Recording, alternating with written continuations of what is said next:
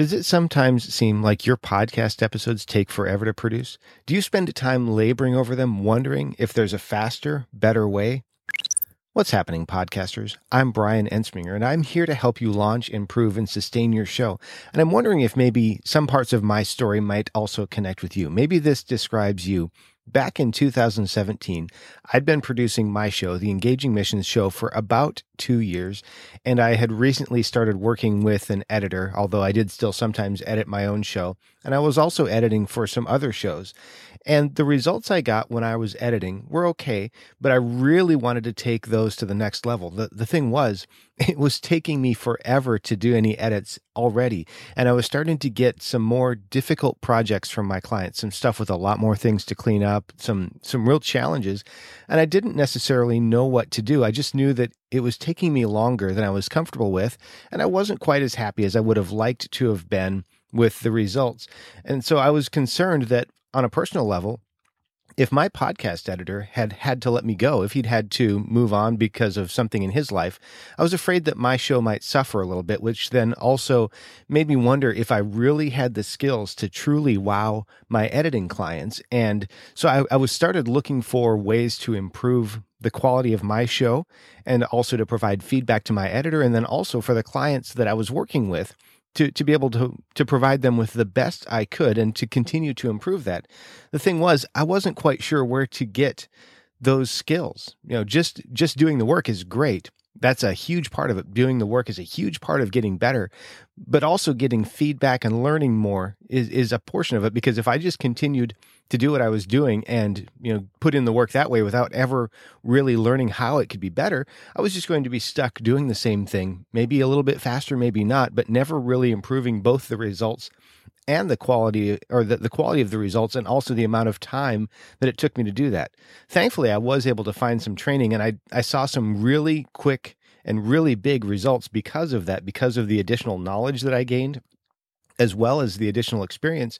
But that also then left me with some tools so that I can continue to improve myself. And I've been sharing about some of those tools, one of them being the Acme M method, or the Acme M framework. And what I have with that, because of what I've learned, is a really simple framework that not only helps me improve the quality of the shows that I'm working on, but it also helps me to do it faster and to know that I don't have to go back and wonder if I've missed something. Now, you might be asking yourself, okay, that sounds great, but if I start using a method, let's just say, for example, your editing method is that you record the show, then you edit, and then you publish, and that's it. And you might be thinking to yourself, well, if I add extra steps to the production, won't that slow me down? Won't it take me extra time? And the quick answer is, on the front end, it might actually take you a little bit longer, because as you go through, you'll be assessing the audio. That's going to take a little bit of time. You'll be conditioning the audio. You'll be mixing and assembling the audio. You'll be doing all of your detailed edits, and then you'll be mastering as part of your publishing process. At first, that might take you a little bit longer, but the cool thing is, as you do it more and more, not only will you get faster, but you'll start to notice things that you can fix further upstream. So you'll actually start each step of the process with the whole production further along and better quality to begin with. And when you're done with that, because you've invested the time to learn it, to improve it, and to follow a simple framework to help you do the best you can every time, you'll have a show that you can be proud of.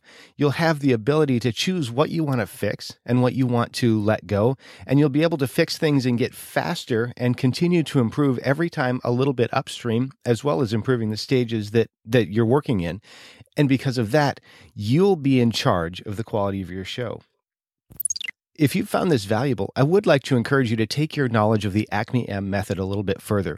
I've talked about this for the past few episodes, but if you found it valuable, you might also want to consider the Christian Podcasters Summit. I'll be sharing some of the common problems with audio that podcasters face and how those fit into the Acme M method, but I'm not the only person sharing. We're also going to be talking about providing a great guest experience, booking great guests, providing a media kit, a whole bunch of stuff that's all designed to help you grow your show and improve your show and improve the impact of your show, because that's what this is really about, right? We're here to impact the hearts and the minds and the lives of people. And so this is there to help you do that with your show. You can visit my affiliate link at toptieraudio.com/summit. Sign up for that right there, and then you'll be able to attend those sessions. You'll have access to all of those sessions, and not just the audio production, all of that stuff. So I'd appreciate it if you do that. Toptieraudio.com/summit. If you'd like some one-on-one attention, if you want to talk to me personally about the Acme M method, or maybe some specific challenges you're having with your show, in particular the audio production of your show, I'd be glad to chat with you about that. You can set up a consultation at toptieraudio.com. Thanks again for being here. Now go out there and make a great podcast.